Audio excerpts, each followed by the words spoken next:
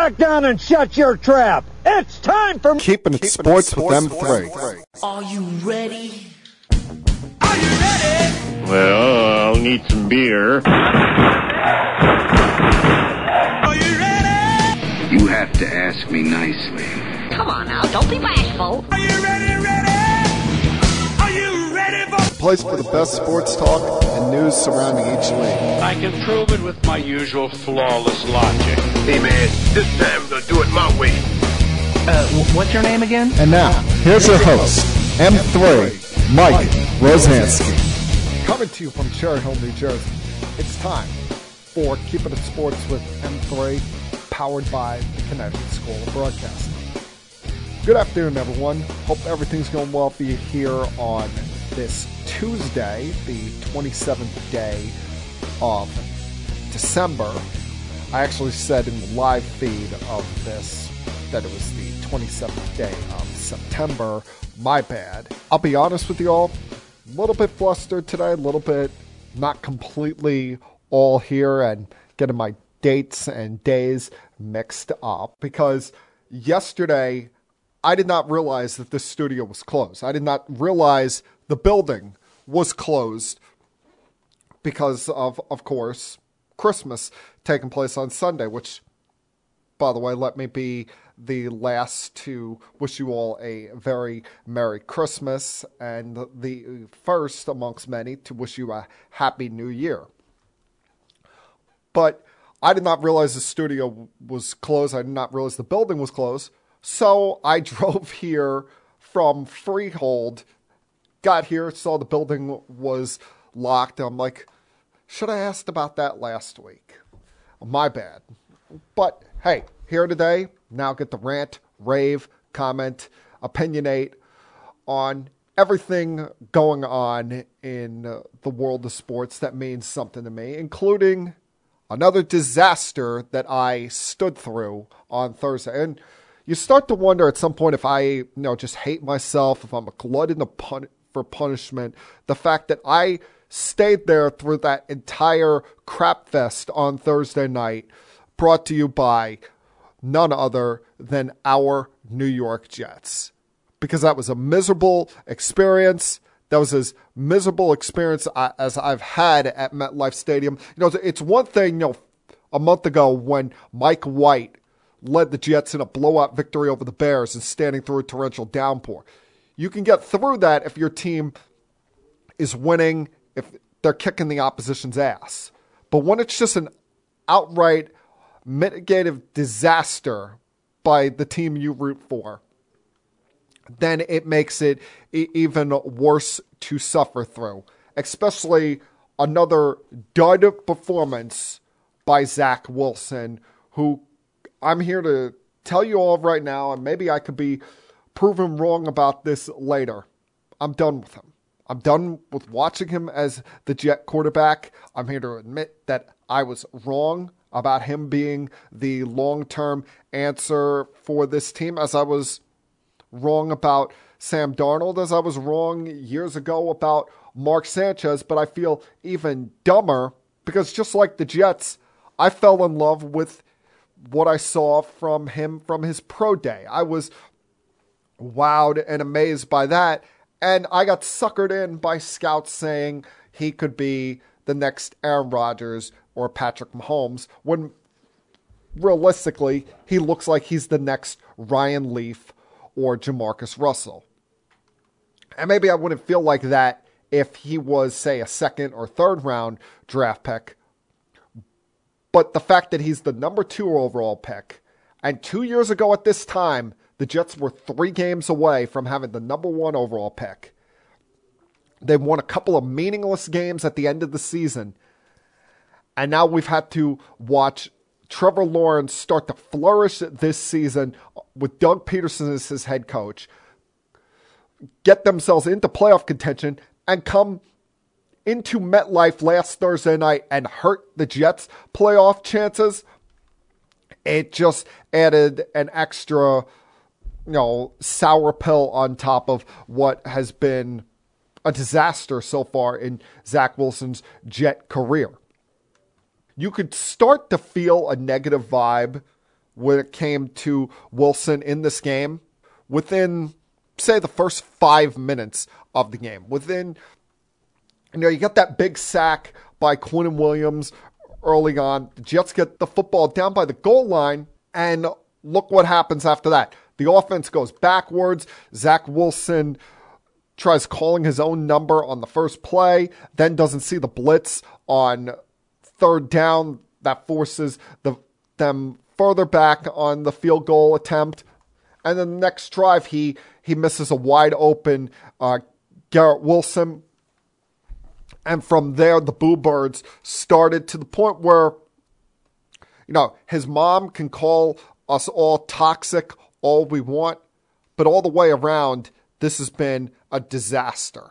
And while I'm on that subject, anybody who's making death threats to Zach Wilson's mom on social media really needs to look themselves in the mirror and wonder where your life is going. Because we know she's put herself out there a lot with some of her social media stuff, even being so over the top that before Zach's rookie year, he was trying to pay her to get off of social media. But she does not deserve some of the crap that has been handed to her by Jet fans. No one deserves that. You want to boo the guy, you want to hate the guy, you want to be mad that the guy's the Jets quarterback, that's fine. But I've always been of the mindset that you leave the players' parents out of it. You leave their family members out of it and just concentrate on what that guy is doing for your team. And quite frankly, he's not doing much for this team. He's not providing much of a spark. He's not providing much enthusiasm, not providing anything where you can hang your hat on and say, I feel confident going forward with Zach Wilson as the quarterback of the New York Jets. And while I don't love Mike LaFleur as the offensive coordinator, I would have preferred a more experienced offensive coordinator with at the time, a rookie quarterback. I would have preferred more experience at each position on the coaching staff with a rookie quarterback.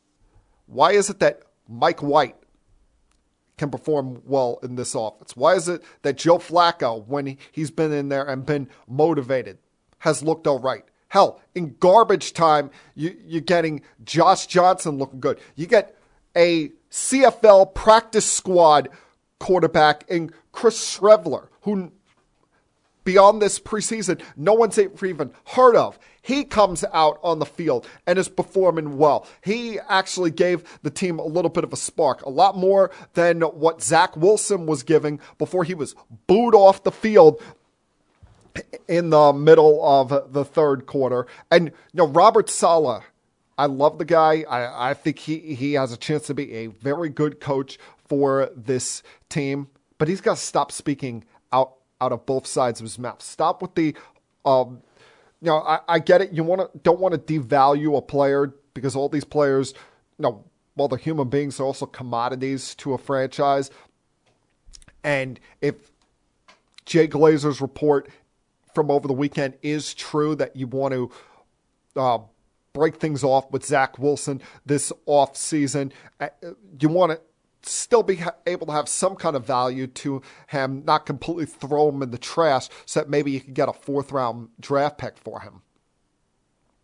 But stop with every game. After every game, we still believe in Zach. His story's not done here. The excuse that, we just decided to stick with Schrevler because it was too late in the game. Let's just keep rolling with this. No, you knew Zach Wilson provided you no hope, no optimism, no reason to believe you could come back in that game on Thursday night. Schrevler, they at least moved the football down the field. He had more he can't throw the football. It's like watching Tim Tebow throw the football, only without the over-the-top fans, the over-the-top following to him.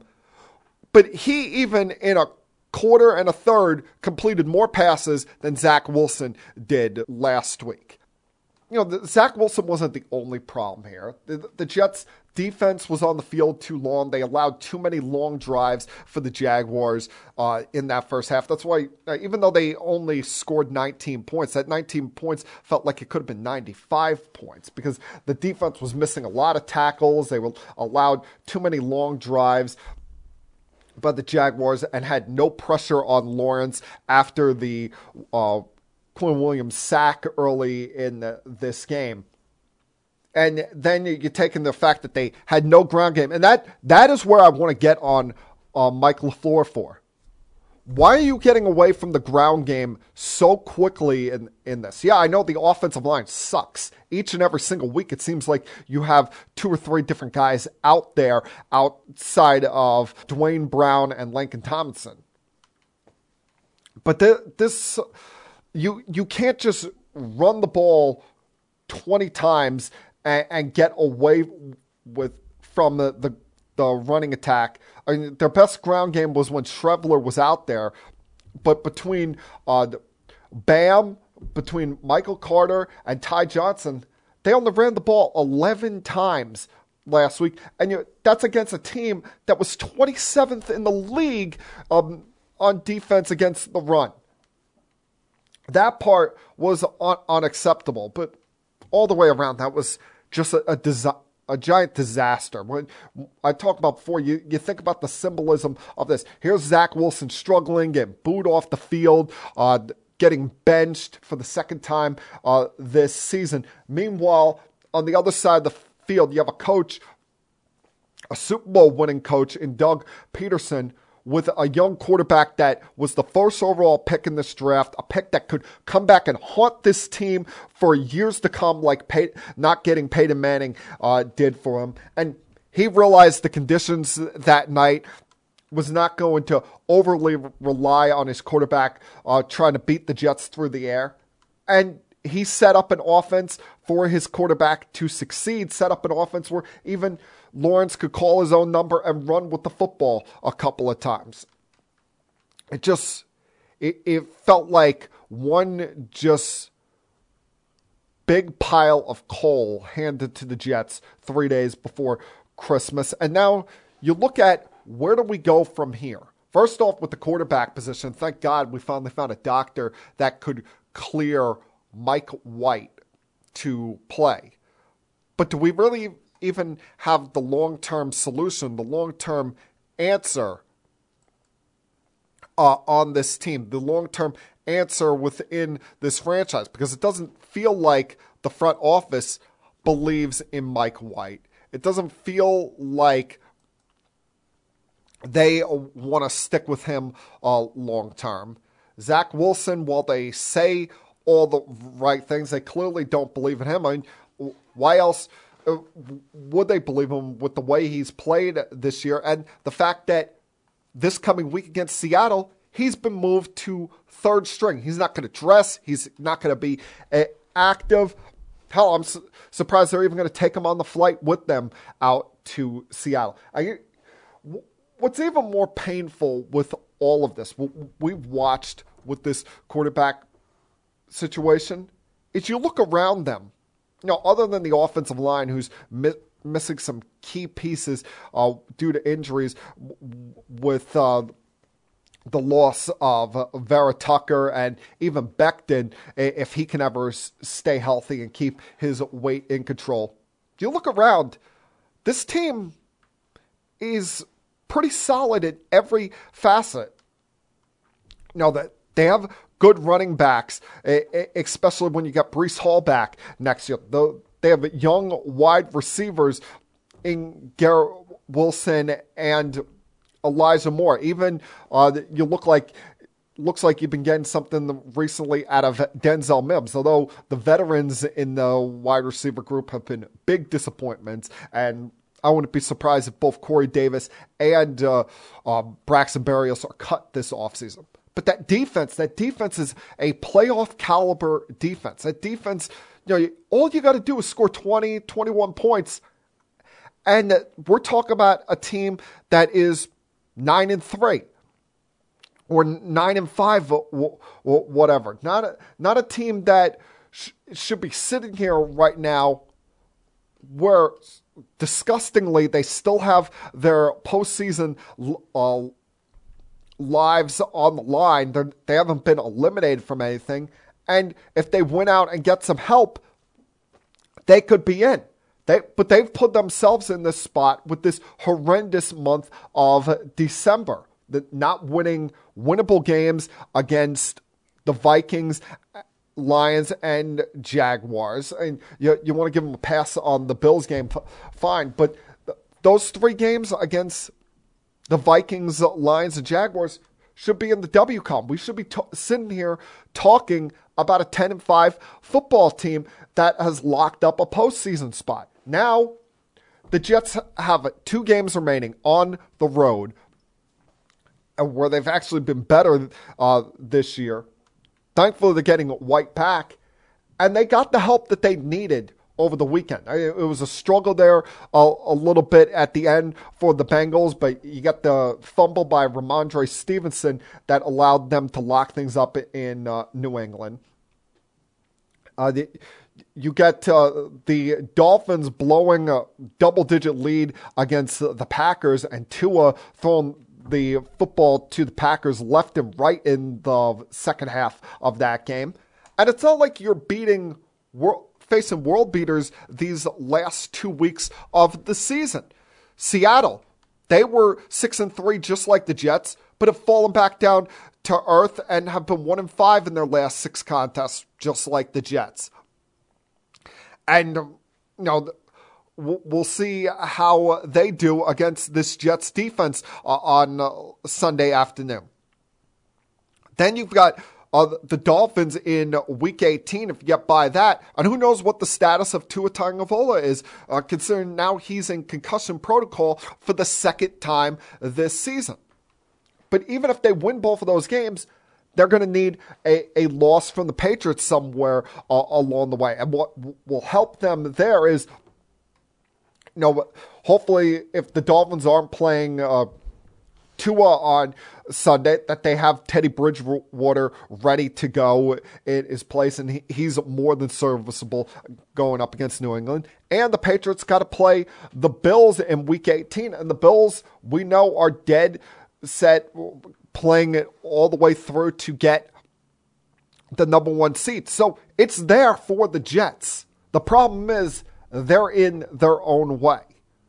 But we have the quarterback back that Jet fans want to see out there. The quarterback that gives this Jet team the best chance at winning games down the stretch. I will say this, though. The one area that Robert Saleh has truly failed at this year is that he let this quarterback situation cause an aura, a cloud over this team. Because you could see Garrett Wilson or DJ Reed with their arm around Zach's shoulders or giving him hugs on the sidelines all you want after these games. It's clear they don't like him. It's clear they don't want him around. It's clear that this team has a love and affection from Mike White. The fact that, have you ever seen any of these guys wearing Zach Wilson t-shirts to the airport? That has greatly created a divide here between this team, where it's almost a 52 versus 1 scenario, and cast a dark cloud over this team in the times when Zach had to play these last couple of weeks, and probably utterly destroyed his confidence. But then again, why should we have any confidence in him? Because if we made a mistake, the Jets made a mistake. Jet fans getting behind this guy made a mistake. Robert Saleh, Joe Douglas. Hopefully they can survive this, because they've done a great job building the rest of the roster. I've had good drafts since they've been here together.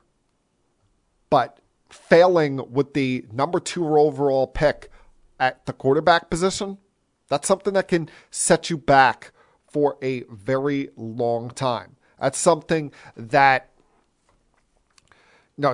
it's the hardest thing in all of professional sports to find, the franchise quarterback. something that they've been looking for since Joe Willie Namath. And now Zach Wilson, unfortunately, is going to go on that long list, that pantheon of quarterbacks that were duds, that were complete failures as high draft picks. He's going to be right up there with Ryan Leaf and Jamarcus Russell. And I just hope for Saleh and Douglas's sake that they are able to survive this, because the Jets are going to go nowhere if they keep having turnover in the front office based on the failures at the quarterback position. All right, a lot to get to this week. Give you some thoughts on the Christmas Day games in the NBA, mixing some baseball, football with some breaking news yesterday in the NFL that everyone should have seen coming. So a lot to get to over the next about 40 minutes or so here. Glad you guys could join me this week. So at this time, please sit back, relax, hell, put your feet up on the table if there's one in front of you, and continue keeping it sports with M3. I'll be back.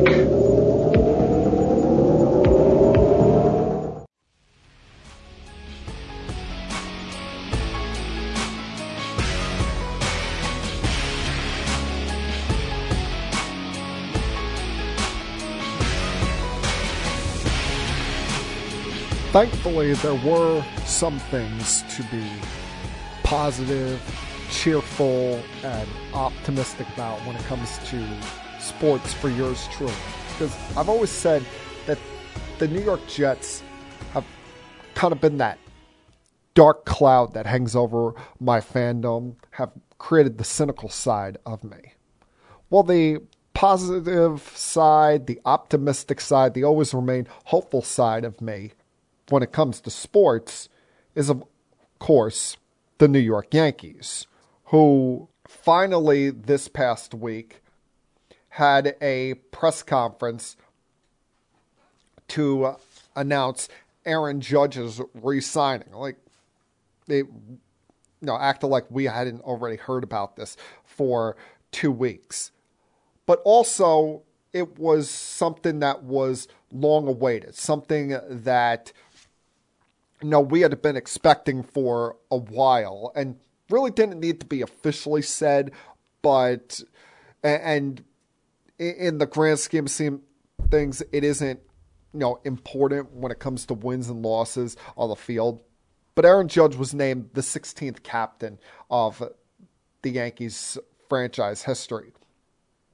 First captain since Derek Jeter, and it was great to see Jeter there. Another former Yankee captain, and Willie Randolph was there. You could see that this meant a lot to Judge. And while I said it does not mean anything in the grand scheme of things, you don't see a lot of teams name a player a captain. I mean, in the past, we've seen the Red Sox name Jason Varitek their captain, the Mets named David Wright their captain. Doesn't affect anything truly on the field. It probably means more to the guys in the clubhouse and more to the fans than it does anything, the symbolism of it. And they didn't need to officially name him that for us to all recognize him as the leader of this team, which he's been since his rookie year, 2017. But it was a cool moment, a justified moment. And now, going forward, let's hope that Aaron Judge does not become like Don Mattingly and become one of the few Yankee captains in history that doesn't win a championship. Because that's what's important. I mean, first off, can the Yankees stop talking plural? Can we talk about winning a championship before we're talking multiple championships? Judge mentioned that at his press conference. I've heard Cashman say the word championships multiple times the last couple of years. How about get one? All right, you haven't won since 2009, and that's an eternity in this franchise. This is not a place like Kansas City where they win once every 30 years and they're happy. All right, Yankee fans are getting a little bit impatient. If that makes us greedy, fine. But you guys set a standard that we're supposed to abide by. And quite frankly, recent years, you haven't done that. You have one team that keeps getting in your way, and you got to get past that demon before you can talk about a championship, or as you guys keep saying, championships. Now, the part of to help getting in that direction was signing Carlos Rodon, who on the surface you like him as a pitcher, seems like a guy that embraces the big spot. But once again, you never, as good as he's been the last couple of years with the Giants, you never know how someone's going to react to playing in New York. And while his press conference on Thursday was nice and everything, I came away from that press conference annoyed. Not in anything Rodon said, although clearly he's a guy that the Yankees should allow to bypass the no facial hair policy, but I digress on that. It's once again Randy Levine making public comments, which I never understand why they let this guy talk publicly. Yes, he's the team president, but that's on the business side of things. He's never truly around the day-to-day baseball operations side of things, has no impact on the construction of the roster, is more concerned when it comes to finances and payroll and whatnot. But when it comes to baseball stuff, he always sticks his foot in his mouth. He always sounds like a complete and utter buffoon. I mean, it's bad enough with both Judge's press conference and Rodon's press conference. He looked like he just rolled out of bed 15 minutes before both of those. Didn't look presentable at all, even though he was wearing a sports coat. But the comments he's making up there before he introduces Rodon, quote, "There's no doubt the Yankees have been, are today, and will continue in the future as the flagship of Major League Baseball. Wherever you go, all over the world, you'll see a Yankee hat, a Yankee jacket, or a Yankee shirt. Because in many ways, people think about baseball, the first thing that comes to their mind are the Yankees." Like, come on. Randy, we're not all stupid. We know who you're trying to take a blindside shot at. You're trying to, throw a little punch to the gut of. You're trying to throw a shot at the New York Mets. You can think we're stupid all we want, but we can read right through those. And they were unnecessary comments. Yes, the Yankees are the most recognizable brand in the sport. That goes without saying. Then why do you have to say it? Why do you have to make it so publicly obvious like that? Well, no, what? Are you feeling the heat because the Mets have spent a combined total of $800 million in total contracts this offseason with all the re-signings and additions that they've made at this point? Are you trying to take a subtle shot at Steve Cohen? The fact that, now you're not the richest club in town anymore, that he is more George Steinbrenner than even George Steinbrenner even was? It felt unnecessary, but that's Randy Levine. Anytime there's a microphone in his face, he says something stupid and makes a complete and utter idiot of himself. Now, I did a video podcast on this last week. We're right now in a little bit of a holding pattern when it comes to those aforementioned New York Mets.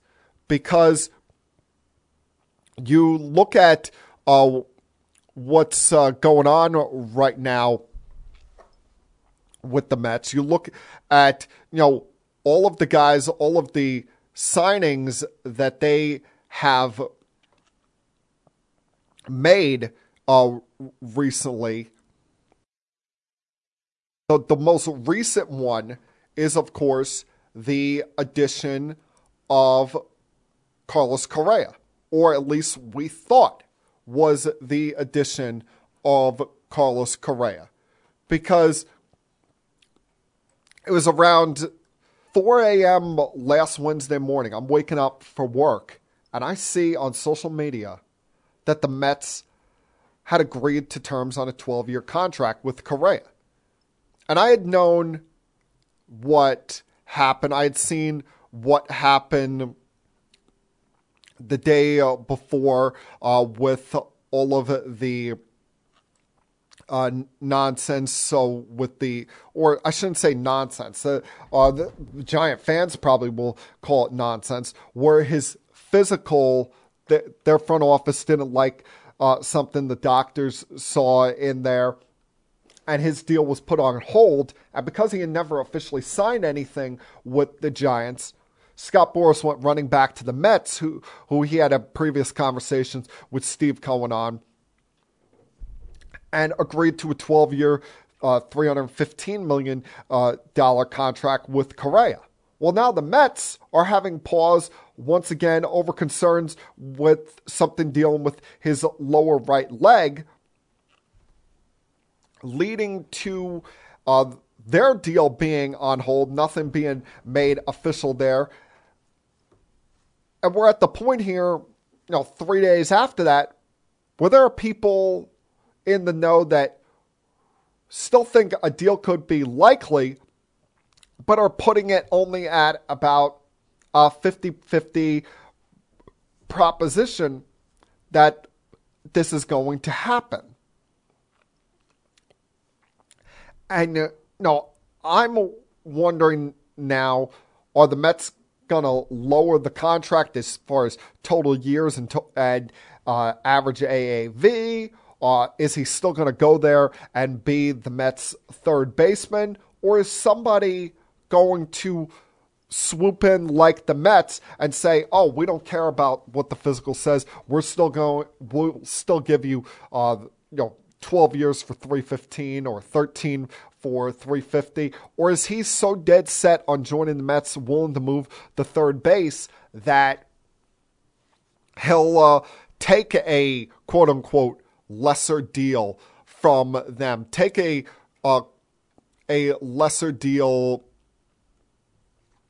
from Steve Cohen and company to still become a New York Met over the long term? And there's a lot of things at play here that, we're going to have to see in the days or even possibly weeks to come on whether this is still going to happen. I mean, you went from euphoria early Thursday morning from Mets fans to now concern on whether they're going to have the richest infield, the richest left side of the infield in baseball history. And,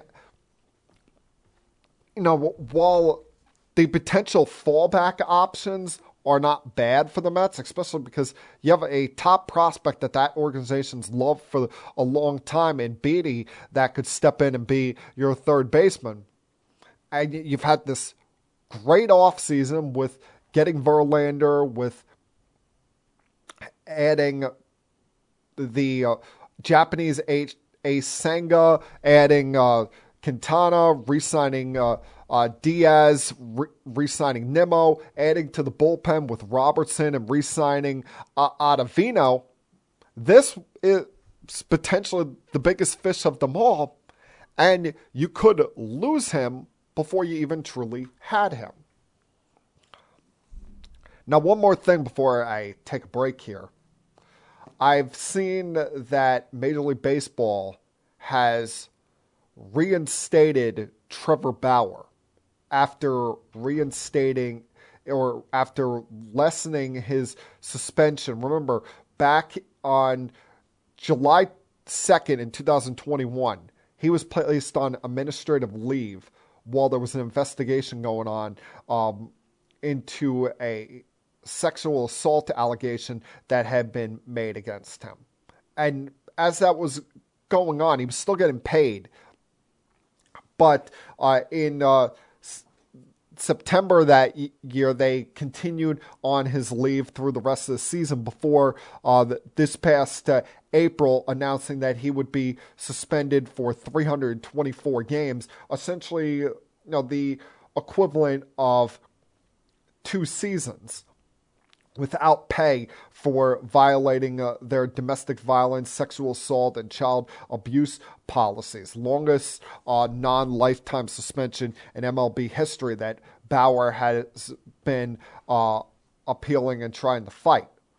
Well, last week they reduced the suspension to 194 games. Basically, this entire past season and the games that he missed in the 2021 season were added together and given as this suspension. But I don't know what kind of future this guy has in baseball. Even with his suspension being over, even though he didn't legally serve any time, didn't have anything against him in that way. Because, while he was a Cy Young winner in 2020, the pandemic season, did that mostly against the AL Central and NL Central. Remember that year, both of those teams were garbage. The only teams to make the postseason from those 2 seasons were the division winners. So he feasted on the likes of the Royals and the Twins that year, and the garbage that is the National League Central. But since then, he moved on to the Dodgers on a big deal. As soon as this was all announced, that locker room detested him, didn't want him back in there. That's why the Dodgers in all likelihood are going to release him in the next couple of weeks. And everywhere he goes, even though he's a good pitcher, he's just a pain in the ass. He's just a problem. Remember, at one point he even went over, before the Cleveland, now Guardians, got rid of him, he was going around the clubhouse asking everybody, hey, why do you guys hate me? He just rubs people the wrong way. He pisses off managers. Terry Francona, remember the disrespect he showed him before he got traded there, throwing the ball over the center field wall during a start in which Terry was pulling him from. He is not, take out any off the field discretions you want. On the field, he's not worth the trouble. And I'm not sure who's going to waste their time and energy on this guy. And if you're a Met fan, you should be very happy that he turned down your deal, your offer 2 years ago and went to the Dodgers, because that could have prevented you from getting Scherzer, could have prevented you from getting Verlander. And quite frankly, like I said, the guy is not worth all the headaches. All right, going to take another break here, come back on the other side, redirect my attention back to the NFL. Continue keeping it sports with M3. I'll be back.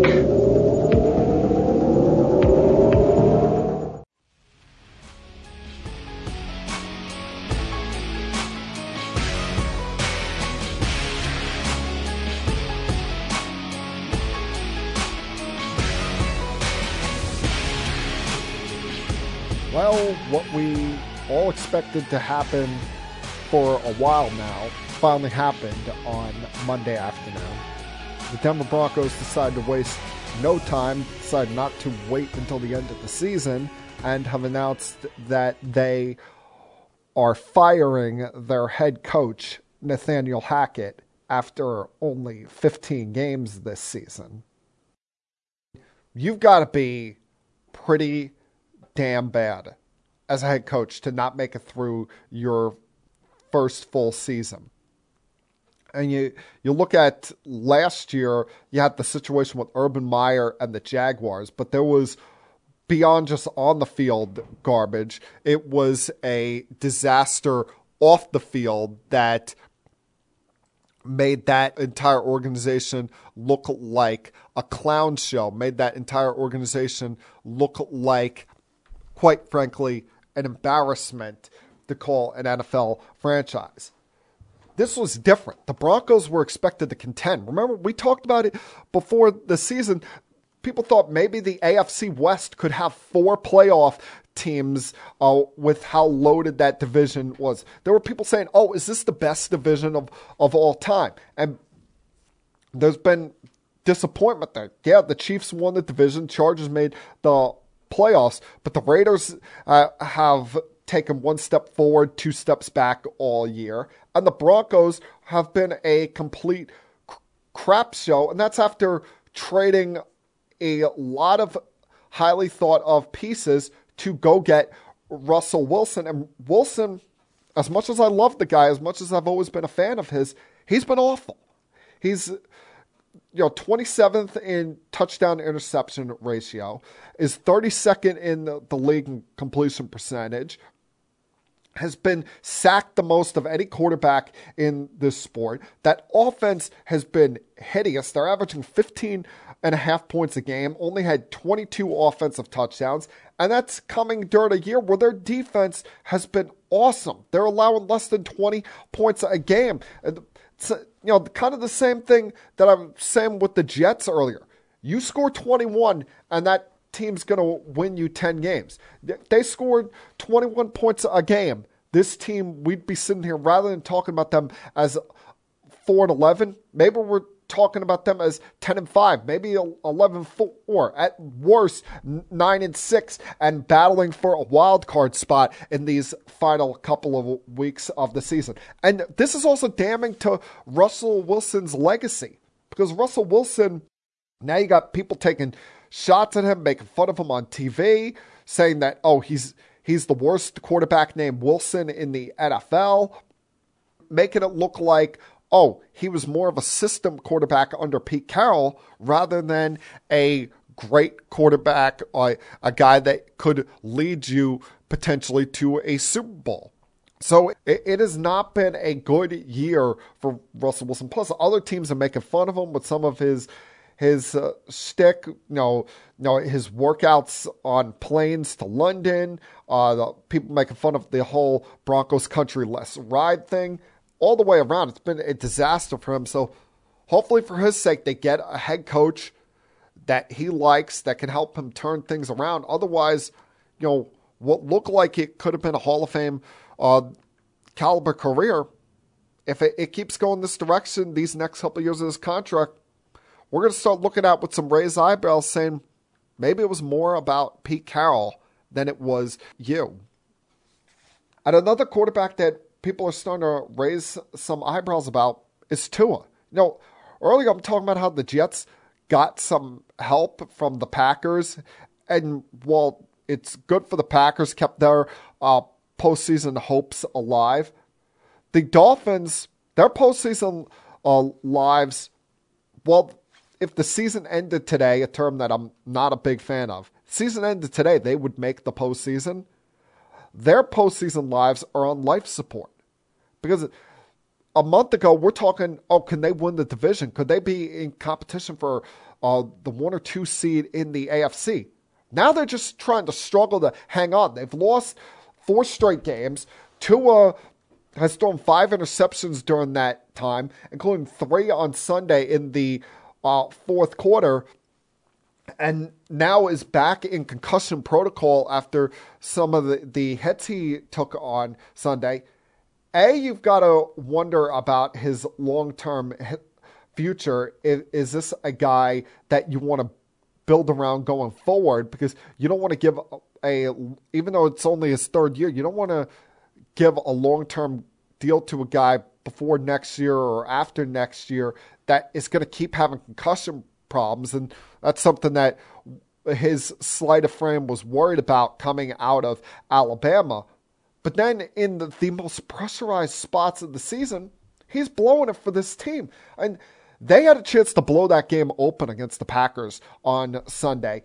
And they had a 10-point lead right before the 2-minute warning. But Mosley fumbles the ball, giving the Packers life to score right before halftime. And then in the fourth quarter, Tua ends 3 consecutive drives with an interception, and the Packers were able to slowly but methodically take the lead in this game. After they came out, it was an aerial attack early on. He ends the game with 3 consecutive drives with interceptions, and now they're looking at a last 2 weeks where they're going up against division opponents who are saying, hey, the Dolphins are vulnerable. They're looking at the Patriots, they're looking at the Jets, and those two teams are licking their chops saying, hey, we still got a shot for the playoffs here, and we're going up against the Dolphins team that also has questions at quarterback, that has been struggling just like us in the last month and a half. Maybe this is our get-right game. So, no, there's no sure thing for the Dolphins, and it's going to be a hell of a fight these last 3 weeks between the Jets, Dolphins, and the Patriots to see who gets in the postseason. And that's not even counting some of the teams that are still alive around them for postseason hopes. Somehow, someway, the Raiders, even after the loss on Saturday night to the Steelers, are still alive. They needed they would have needed a Dolphins win on Sunday to eliminate them, but they blew a lead against a Steelers team that couldn't move the football to save their life on Saturday night. That was, still emotionally reeling after the, tragic passing of Franco Harris last week, the legendary Pittsburgh Steeler. I say tragic because it wasn't even like he was sick. He was 72 years old, but he wasn't sick. He wasn't dealing with any previous medical conditions. Just passed away in his sleep, from what it sounds like, and coming on a week in which they were supposed to honor him and retire his number, made that moment very melancholy rather than celebratory as it should have been. But Steelers honored him the best way that they could with the halftime jersey retirement still, and by coming back and beating the Raiders, keeping their postseason hopes alive, as well as keeping alive a streak that somehow, some way, even as bad as the Steelers have looked this year, as many games as they've choked up at the end, Mike Tomlin's streak of consecutive seasons without a losing season is still there. It's still alive.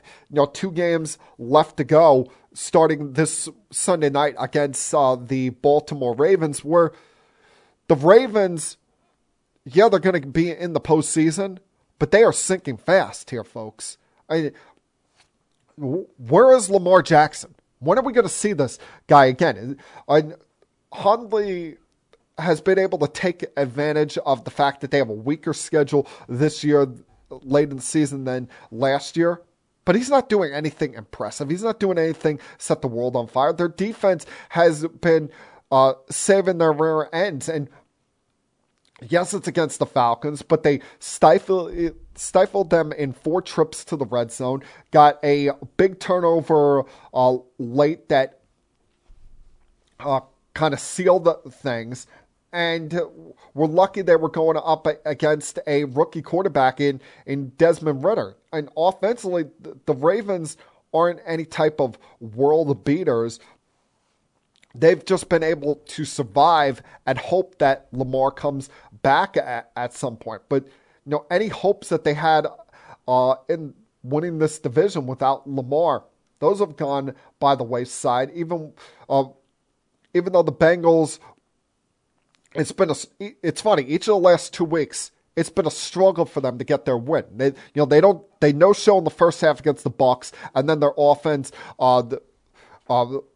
rolls right past Brady and company. And then this past week, looks like they're going to blow out the Patriots, but second half they start having self-inflicted wounds. Would it be the pick 6 by Marcus Jones? You had Evan McPherson miss a 43-yard field goal. You have another wacky play involving the Patriots in which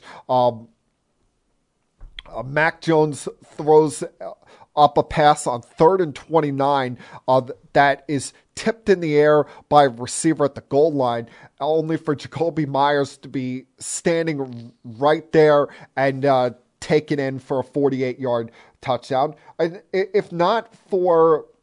And then you have Jamar Chase fumble in Bengals territory and look like the Patriots were going to come down and win the game. If not for Ramondre Stevens fumble at the goal line with a minute to go, the Bengals are looking at a spot where they're keeping the Ravens alive for Week 18 for the division. But they still have control of the division, still have it in their hands, have a tough matchup next Monday night against the Bills that could decide not just them winning the division, but to decide the 1 seed in the AFC. And they've got these 2 tough matchups coming up at the end of the year here that are going to say a lot about the AFC side of the postseason. One thing that both sides of the postseason are hoping is that they get their conferences' respective southern divisions there, which, quite frankly, you look at those divisions and you say, does anybody actually want to win those divisions? Does anybody actually want to stand up and proudly say, yeah, we want to win the AFC or NFC South? Because, quite frankly, I wouldn't mind if the NFL stepped in and said, nah, you both don't get to be part of the postseason. And I know the Jaguars have come to life here, and it's actually a good thing that the Jaguars have control of the division right now, because if they were in the wild card mix, they would hold a tiebreaker over the Jets after last week's win. But their recent run of success the last month has been mixed with the fact that the Tennessee Titans cannot get out of their own way. A month ago, they were in the mix for potentially being a top 3 seed in this conference, and now they're struggling to hang on, and are doing so with a quarterback that, quite frankly, does not look like he should be on the field. A quarterback that, quite frankly, does not look like he's ready to be on the field in Malik Willis. And they've got to stick with him for the rest of this season because they're without Ryan Tannehill. And this kid, while he's got athleticism to him, he can run the football, he can't throw the ball. He can't throw the football deep down the field. Hell, can't even complete the quick intermediate passes. And they blew a game against the Texans who've been shown the last 3 weeks that, yeah, we're 2-12-1, but we're coming to play each and every single week. And it was self-inflicted wounds by the Titans late in this game that cost them.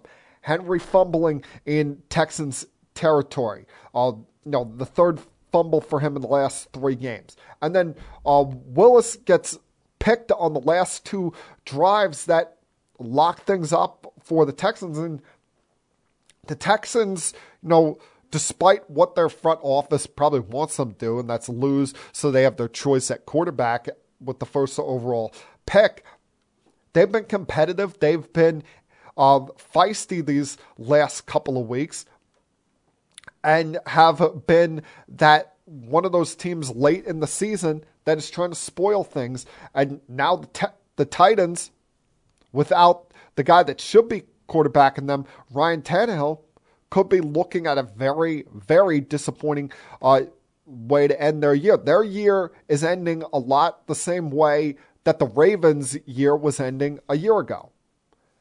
And then when it comes to the NFC South, I mean, I've had enough of watching the NFC South. I mean, I've had enough of hearing about, as great respect as I have for Tom Brady, I have had enough of hearing about them overcoming late leads. I've had enough about hearing, oh, Tom Brady does it again. Tom Brady comes to life late in this game. This feels a lot like the way Tim Tebow was winning games for the Denver Broncos 10 years ago, where they do nothing offensively for the first 50 minutes of these games, and then the last 10 minutes they finally decide to show up. You get some semblance of life out of the corpses known as Julio Jones and Leonard Fournette. Mike Evans starts to play like the Pro Bowl level wide receiver he should be. The best option he's had, surprisingly, has been Chris Godwin, and Chris Godwin can barely even move out there on the field. He's still trying to fully recover from his torn ACL last year. And Brady, 3 straight games with multiple interceptions. The Buccaneers, they're hard to watch. Maybe it's because we set expectations for them so high, but I almost hope that they lose these last 2 weeks, finish at 7-10, and miss out on the postseason altogether. Because I don't want to watch them in the playoffs, even though in all likelihood they'd beat the Dallas Cowboys. I don't want to see them. I don't want to see them. Give me the Panthers. The Panthers are at least fun. The Panthers are exciting. The Panthers are enjoyable to watch. They'd probably get stomped out by the Cowboys in the first round,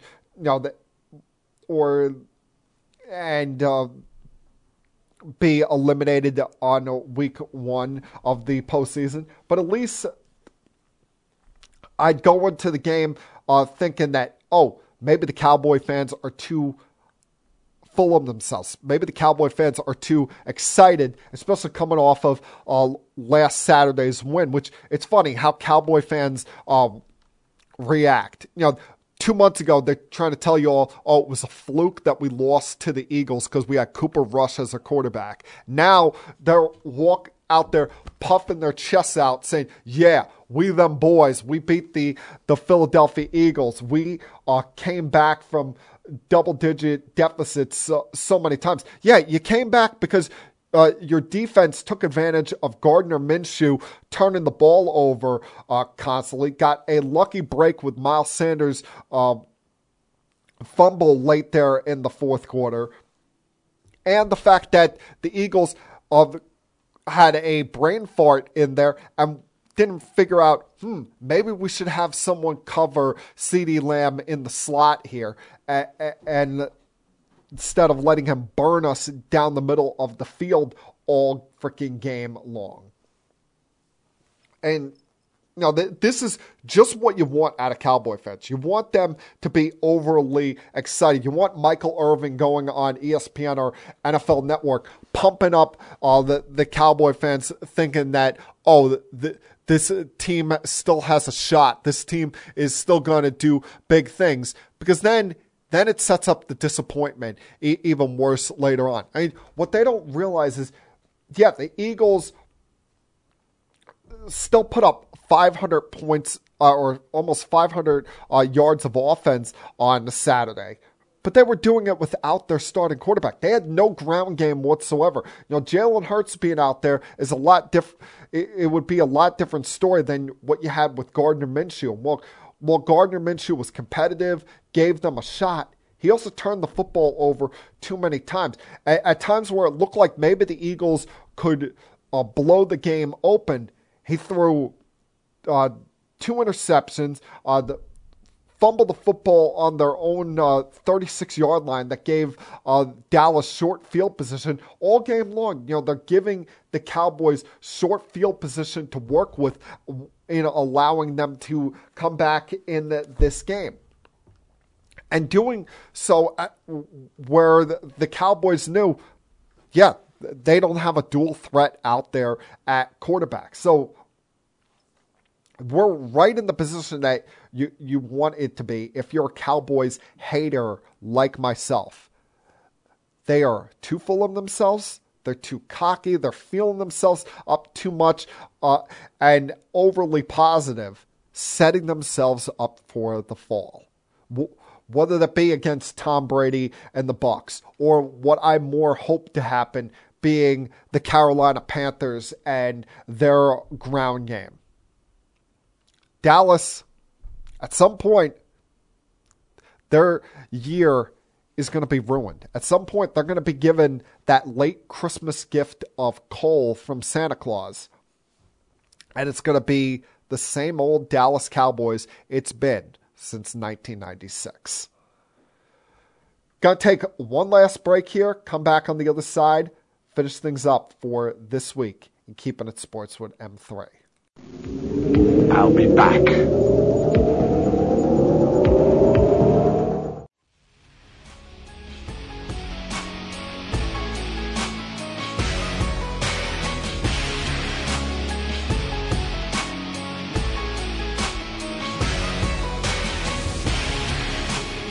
For hopefully the last time this year, I want to wish you all a very merry and happy Christmas. Hopefully Sunday was very pleasant, safe, and joyous for you all. And even for those of you who don't celebrate Christmas for your own different religious beliefs and values, I hope you're all enjoying the holiday season as well. Sunday was very peaceful and relaxing for me. The holiday season's usually very much low-key for yours truly, between the fact that I don't get together with my extended family. It's just me, my mom, and my siblings. We don't go out to anywhere. Just hang out, open gifts, have dinner together. Very peaceful, very relaxing. And add into that, you got sports on all day, but none of my teams are playing. So there's no potential agita. The only real concern for me was watching Dolphins-Packers, and thank you very much for the Christmas gift, Aaron Rodgers and the Packers, by helping out the Jets' postseason hopes and putting a little chink in the armor there for the Miami Dolphins. I think it's my Brooklyn Nets, who you would expect to be a team that would play on Christmas Day, didn't play because the NBA clearly had concerns about putting the Nets on Christmas after all of the nonsense that went on during the off season with Kevin Durant and Kyrie Irving. Would they still be on the team? And then, whatever it is going on a week in, week out basis with Ben Simmons. But don't look now, folks. My Brooklyn Nets have come to life. My Brooklyn Nets are showing that they are a team to be taken seriously, a team that is right there in the mix when it comes to a postseason bid, or even more than that, championship contention in the Eastern Conference. Because, 10 weeks ago, I was ready to blow this team up. I was ready to say, let's start over. Let's rebuild. After Steve Nash resigned 9 games into the season, they were a game under 500.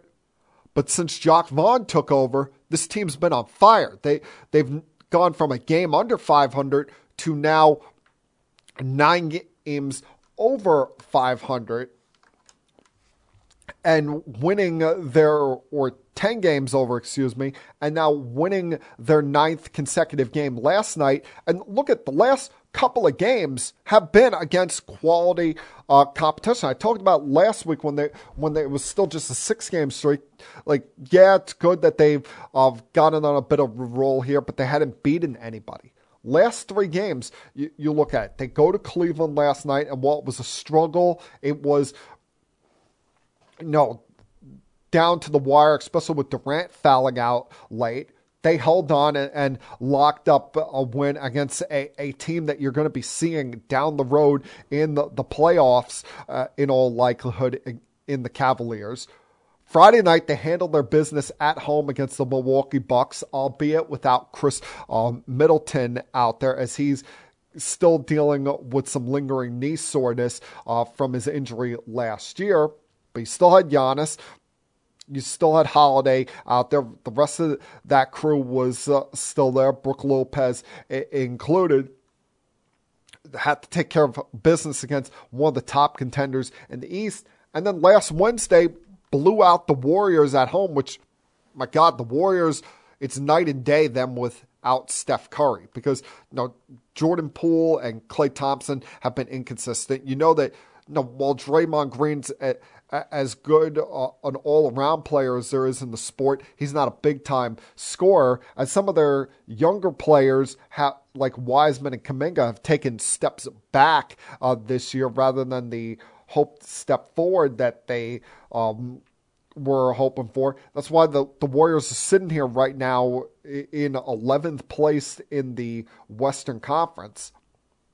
But the Nets are playing some good basketball. For the Nets, just got to keep KD healthy, keep Kyrie's head on straight, keep reminding him that he's playing for his contract, playing for his NBA future after this season.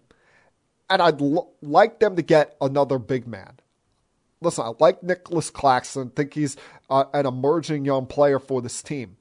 But he's as tall as he is, he's not really that big. He's not someone that down on the block is going to be able to fight for those rebounds with other big-time centers. And he's good at blocking. He's good at getting lobs under the rim. Very athletic. But he's someone that other centers in this league might have their way with late in these games. And I'd like another big body there as just insurance at the center position for the Nets as they go along here. But other than that, really can't complain about much you're seeing from this team, especially with Durant now back to putting himself in the MVP conversation.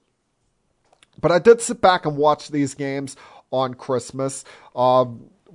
Was very much locked into the Knicks Sixers game, as well as Lakers versus Mavericks to see Luka and LeBron. And then late that night with the Nuggets and the Suns, that game going to overtime before the Nuggets pulled that out and taking control of the number one spot in the Western Conference. But if watching all of these teams on Sunday, there's something each of them need. They could each use a Christmas gift, and that's what I'm here for. So you look at them. With the first game, the Philadelphia 76ers, while some would say that Christmas gift would be a healthy Tyrese Maxey, he's going to be back soon. I'm more focused on giving them a motivated James Harden. The last thing that you want to hear right now, if you're a Philadelphia Sixers fan, is that James Harden is contemplating leaving you as a free agent this coming off season. That he's already thinking about a potential return to the Houston Rockets. That does you no good. That does nobody any good. And if he's not solely focused on the task at hand. So I'm giving the Philadelphia 76ers a motivated James Harden, because a motivated James Harden is still as great a scorer as there is in the sport. While you don't need him to be that team's best player, Joel Embiid is the guy. He's the leading force. He's as dominant a center as we have in this sport right now. If you have James Harden focused with his eye on the prize, realizing that you don't want to be another one of these Hall of Famers like a Charles Barkley, Patrick Ewing, in all likelihood Carmelo Anthony or Chris Paul, that goes their entire career without winning a championship. This squad that you have right now might be your best opportunity at finally getting there. There's no team that you look at in the Eastern Conference and say they're overwhelmingly ahead of all of us. The opportunity's right there in front of you. You just need James Harden to be all in if you you want to get there. For the Knicks, I'd give them the head coach that has common sense. Because while right now they're the 6th seed in the Eastern Conference, I worry about this team's durability. As fun as they are to watch at times, Jalen Brunson playing at an all-star caliber level, Julius Randle turning things around after how horrible he was last year, looking deserving of that contract extension, looking like a potential all-star in his own right as well. Tom Thibodeau has got to stop with these short rotations. That's going to burn this team out in the long run of things here. And you played with an 8.5-man rotation on Sunday. And I say 8.5 because McBride only played 6 minutes. Everybody else was at 15 plus throughout that game. You've got to get more people in the mix here. Yeah, I know Cam Reddish doesn't play defense that much, but get him on the court. He can score the basketball. I mean, for God's sakes, you're giving minutes to Derrick Rose for crying out loud. And so this team, get a head coach with common sense that will stretch things out during the regular season to an 11-man rotation. Because this 8-man rotation you're trying to pull, it's going to burn the team out in the long run. And in the second half, all of these cute wins that you're getting, putting yourself in the 6th spot, it's not going to remain that way if you burn these guys out. Especially at a time where you're looking at the Eastern Conference. The Eastern Conference, remember, there's some teams that in the East have quite frankly disappointed this year, that have not really gotten going. Especially, you want to look at the Miami Heat, who are down at the 9 seed right now. The Toronto Raptors are a 10 seed. The Bulls, who we thought were going to be a playoff contender, they're all the way at 11. There's still time in the season for them to all make runs. The gap between 6, where the Knicks are at right now, and 11 is 3 games. So they could very easily lose their control on that before all is said and done. For the Mavericks and the Lakers, my Christmas gifts for them, Mavericks, a consistent number 2 scorer behind Luka Doncic. You never gave Dirk Nowitzki that. You got to give Luka that at some point if you want to compete for a championship. And if you want to make sure you keep him happy and keep him a Dallas Maverick for life. While for the Lakers, now, truth serum. Look themselves in the mirror. Right? You're not going anywhere. This team is not making some kind of late postseason run here. Right now, they are 2.5 games back for the 10 seed in the Western Conference. There's 7 games under 500. You've lost 4 in a row, and who knows if or when Anthony Davis is going to come back. If he's back and healthy before the trade deadline, trade him.